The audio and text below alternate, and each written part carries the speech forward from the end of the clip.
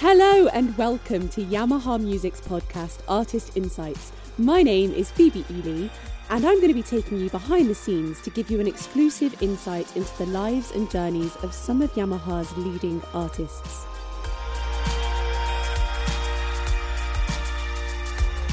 Today, I have got an exceptionally talented guest joining me who is a leading light in eclectic soul and proof that classical and alternative R&B music can successfully coexist. Ayana Witter-Johnson is a MOBO-nominated singer, songwriter and cellist who is taking the music industry by storm.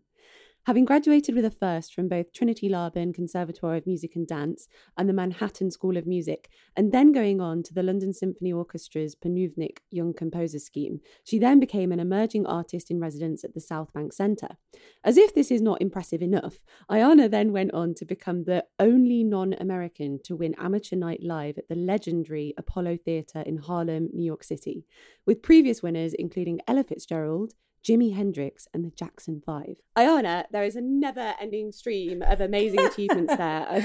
I'm so in awe of your amazing career and what you've achieved so far. Thank you so much for joining me today. Absolutely, it's my pleasure, really. Thank you. Oh, you're so welcome. We're lucky to have you. So you've had such an exciting journey in your musical career so far, but I'd really like to take you back to the very beginning of that journey. And I wondered if you could talk a little bit about your earliest experiences of music and how that looked for you growing up. Yeah, it's a great question. I remember being about 3 years old. I don't know which concert hall it was, my mum will know. But she took me to see an incredible American gospel group called Sweet Honey in the Rock. And she used to play the tape at home and I would hear this tape go round and round. And she took me to this concert. And apparently, as the story goes, I kind of remember this, but I sang along to like every song that they were performing.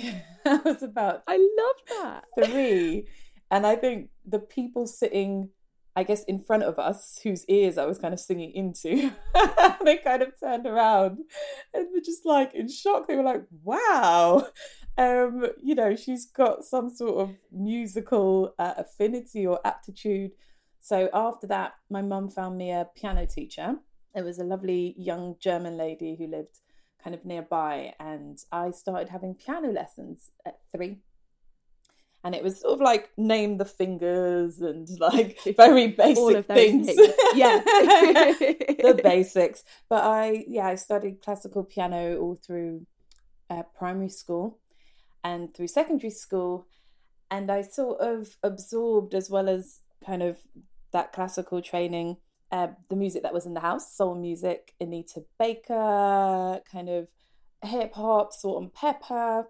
And my dad is also a DJ. Him and my uncle have a sound system. So there was reggae music and jazz music and all the kind of just a real range of music in the house and around.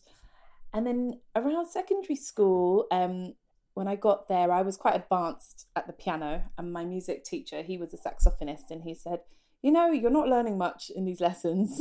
So you need to pick a second instrument. You need to take this list home and come back with your thoughts on what you'd like to learn.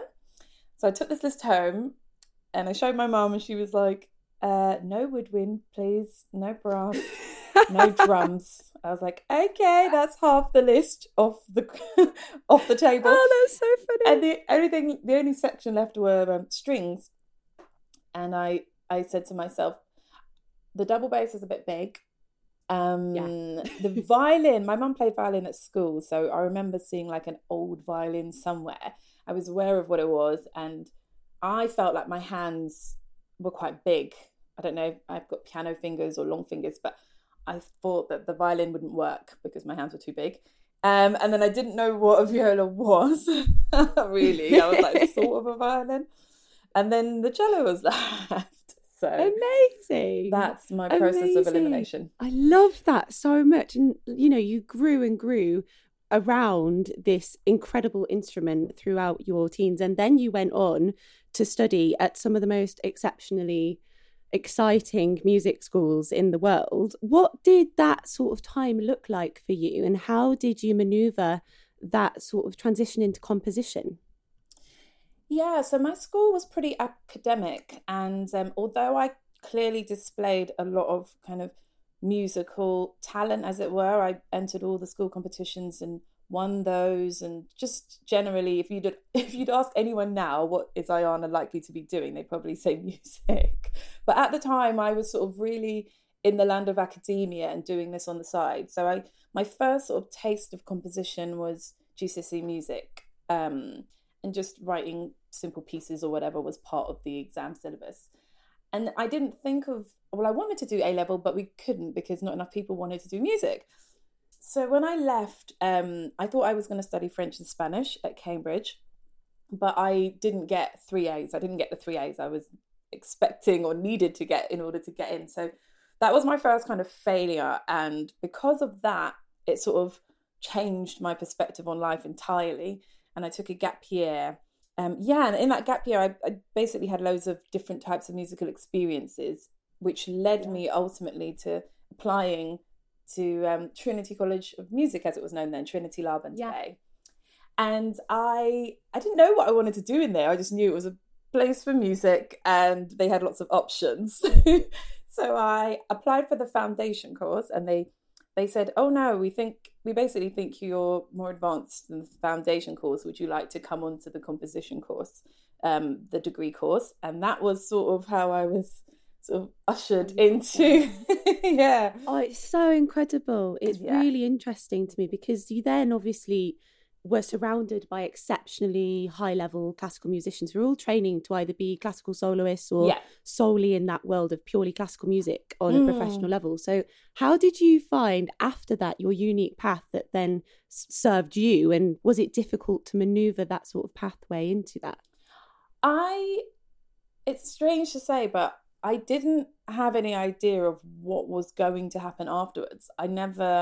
I wasn't thinking that way. I think I was very much in the moment and just soaking up everything that was happening. You'd walk down a corridor and just hear like Chopin and Rachmaninoff and Debussy, and like all day, every day. I was just sort of a sponge. I just sort of soaked up everything that was around me. So listening to other people, meeting players, doing my assignments, projects, writing music, collaborating with other players, setting up ensembles. I just sort of got stuck in, and through the relationships I built, I sort of found these pathways outside of music college. So jam sessions or composition competitions, or just little roads out of the college that led me to sort of building my confidence ultimately. Definitely, that's so inspiring. And I know obviously your dad is a very successful actor, and I'm also wondering how much did that exposure from a young age to such high quality art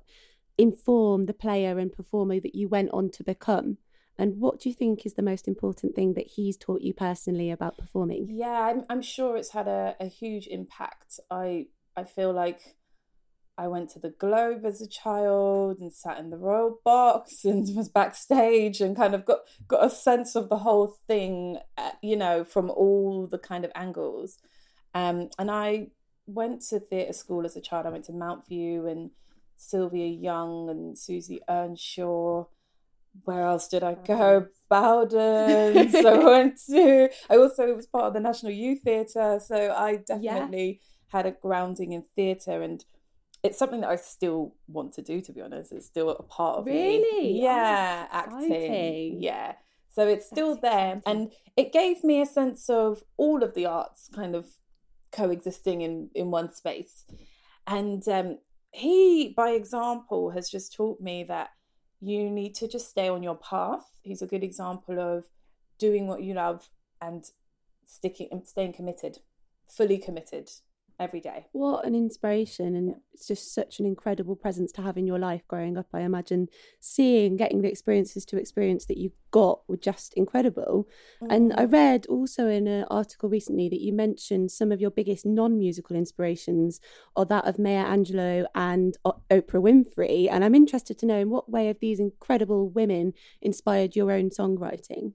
Yeah, I'm a big fan of personal development and understanding who you are as a soul and a spirit. And as I've grown older, and I guess as Oprah has grown too, a lot of her a lot of her output is to do with spiritual development, really, who she interviews.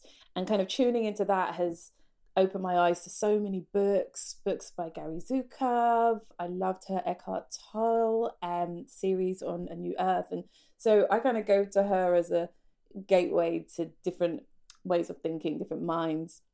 And with Maya Angelou, I was very fortunate to actually meet her when I was studying in New York. A friend of mine at the time, an opera singer friend, her mum used to work for Oprah, and she invited me to a New Year's Day party at Dr. Angelou's house. And I literally pinched myself from the moment I walked into the beautiful, that's quite a moment, brownstone building. It was extraordinary, and there were all these wonderful people that I met there that just affirmed the journey I was on. And Maya said, she was like, have the courage to be somebody. I remember her saying that, have the courage to be somebody. Wow. And I just kind of like hold tight to that. Like, you know, it's not necessarily an easy path, but it is your path, and be brave enough to explore it. Oh, honestly, that's so incredible. And she gave you a personal piece of advice. I know. So to go to. Oh gosh, I am absolutely so inspired by that. Wow. And you have gone on to do that. You've gone on to achieve such incredible things, Ayana, with your career. And one of which is winning the Amateur Night Live at the Apollo Theatre in New York, which I absolutely have to talk to you about because, as I mentioned earlier, you're the only non-American to have won this award. And you're claiming the title up there with the likes of Ella Fitzgerald and Jimi Hendrix. What on earth did that feel like? And how did that unfold for you that night? So it was a series of wins. The final win was the fourth round that I had to go through. It's across the span of a year it happens, and there are all these mini rounds, and then you win one competition and you go on to the next stage and the next stage. It was phenomenal because in the first instance I only just wanted to stand on the legendary stage, rub the Tree of Hope and just do my thing and get off. So to have won that first night was like, what? And then as I kind of kept winning, I was like, oh, the big one's in sight, this might happen. It was super nerve-wracking because there's like tactical booing and you know, you can get booed off, you know, and if you don't have enough support, you know, I had a lot of support. I lived at International House in New York at the time, and like the whole house kind of came down to sort of cheer me on, and like I love that. It was really an amazing experience. Oh gosh. And when you're stood in the wings before you go on stage, just talk to me about what you're feeling before you walk on to that particular moment. It's a big moment. What are you feeling? Pretty nervous. I always feel nervous, to tell the truth, before going on stage. I kind of really zone into my breath, take some deep breaths, and just remind myself I've done this before. I was like, okay, we have, especially as the rounds got more and more and the stakes grew bigger and bigger, I was like, okay, you've got this, you've done this before, breathe, whatever happens. It's been an amazing experience. And then sort of the lights and like the cheering in the crowd, it's like a high. Yeah, it's so amazing what it does to your soul. And I know, like you said, you've been on a spiritual journey yourself and self-development. How much has all of that you've been studying as you've gotten older informed the player that you are now today? Oh, so much. Because I think I moved from being quite fearful going on stage and wondering, am I going to get it right? That notion of getting it right, and am I going to be accepted and liked by the audience? And now it's less, am I accepted and liked, and more, can I be fully present? Can I channel the energy of the song? Can I tell the story as best as I can? So it's a different focus entirely, as opposed to right and wrong. I love that so much, and I really can relate, and I think a lot of people listening will be able to as well. It's such a unique feeling when you get on that stage and suddenly you're giving your soul to these people. And I'm just thinking now, you, as I said before, you're absolutely flying in this industry, and you're continuing to do so despite this new world that we've all found ourselves in. And I'm wondering, from seeing and hearing this incredible, strong musician and person in front of me, what has been the biggest obstacle you've faced personally to get to the point that you're at today? Ooh, you're going straight in there with the with the deep questions. I wasn't shy, was it? It was great. I think the biggest obstacle, generally speaking, is a sense of self-doubt. It's what happens in my mind as opposed to what other people are doing to me. And that's a big one because it kind of goes unnoticed if you're not aware of the thoughts you're thinking. And you can get into this space where you're quite used to that sort of voice of uncertainty and I probably can't, or I probably shouldn't, or whatever the, excuse really is. I've become more and more aware of that voice. So my practice is like recognizing it and kind of leaving it to the side so that I can actually just focus on what I want to be focused on. Would you describe that as a sense of performance anxiety that you went through that you had to then find a way to get over? It's a constant awareness of something that's probably always going to be there, because that's sort of life and that's part of the human experience. So I accept it. I don't know if I'm over it, but I'm better than I was at managing it. Yeah. Learning to live with it and learning to move forwards. Yeah. Absolutely. And I'm thinking as well, you have sang at some incredible venues and played at some incredible venues all over the world. And I just wondered if you could go back in time to one performance or moment in your life to relive it all over again, what would it be and why? Ooh, there was a very special performance that happened at the Royal Festival Hall to celebrate the life of Dr. Maya Angelou after she passed. It was maybe a year or so after, and I was invited to perform. And I performed the song that I sang at the Apollo Theatre and won with, Ain't I a Woman, which was a speech by Sojourner Truth that I made into a song. And I performed that, and that was definitely one of my best performances. It was remarkable. And I just remember coming off stage and knowing that I'd done her proud, done myself proud, and the song. What a huge opportunity. That's incredible. And when you were on stage and you had that feeling, and you've listed it, as you just said, as one of your favourite best performances that you've done, what went through your mind as you were giving to the audience? What were you thinking? What was the message that you were trying to give? The message, well, it felt like it was beyond me because the story is a historical story. I was sort of giving that message that it's okay as a Black woman to be yourself and to show up in your fullness. I guess that was the message. That's the message of the song. And what did that do to your soul when you're there and you're sharing it with these incredible people that are celebrating this amazing woman's life? It just made me feel part of a community. Just that music was beyond my desires or my needs. It was like, oh, this is really a gift for us all that we're all sharing in, Yeah. Oh, it's so beautiful. I'm really, really inspired that you had that moment. It's such a special thing to hold and treasure as well. A treasured memory, I imagine. Now, moving forward, Diana, we're all manoeuvring into this new world and industry. And I'm just wondering, what does that world look like to you? And where do you see yourself 5 years from now?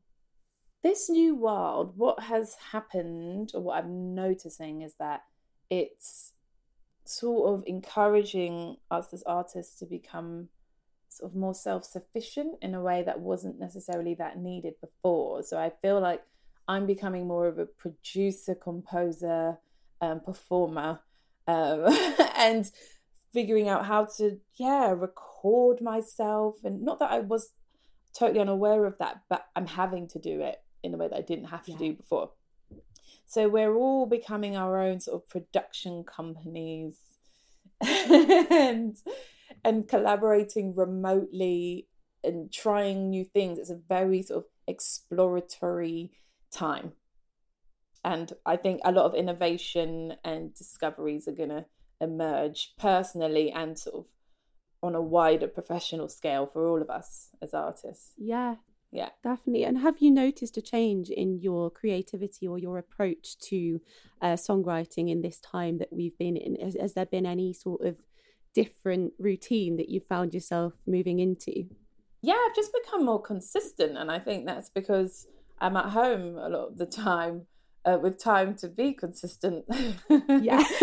So plenty of time. Yeah, I've been been writing a song a week for the past 40 weeks. I joined a songwriting Wow. group. Yeah, I joined a songwriting group at the beginning of lockdown called I Heart Songwriting Club. It's an online Yeah. group. And every week we write songs and then feedback. And that has been a really wonderful sort of addition to my schedule to do that. Bet. Yeah. Before, were you very much doing that sort of internally? Was there not that much collaboration with such a large volume of people? I was collaborating, but I don't know how consistent I was with my sort of writing practice, or at least my songwriting practice. I think it was more in response to things that were happening. But I'm very conscious of keeping a stream of things that I do for me musically, and as well as fulfilling commissions or performances or projects. Yeah, it must be nice to have that collaboration and that community as well to reach out to. It must be really lovely in a time like this. Yeah. Ayana, you just a ray of sunshine. I've really loved speaking with you today. But I have actually come to my final question, which is, what piece of advice would you give to an 18-year-old Ayana? I would say to her, relax. Have more fun, take more risks, and just know that everything will work out well. Oh, perfect. Absolutely golden advice for anyone as well as your 18-year-old self. Thank you so much, Ayana. You have been such a joy.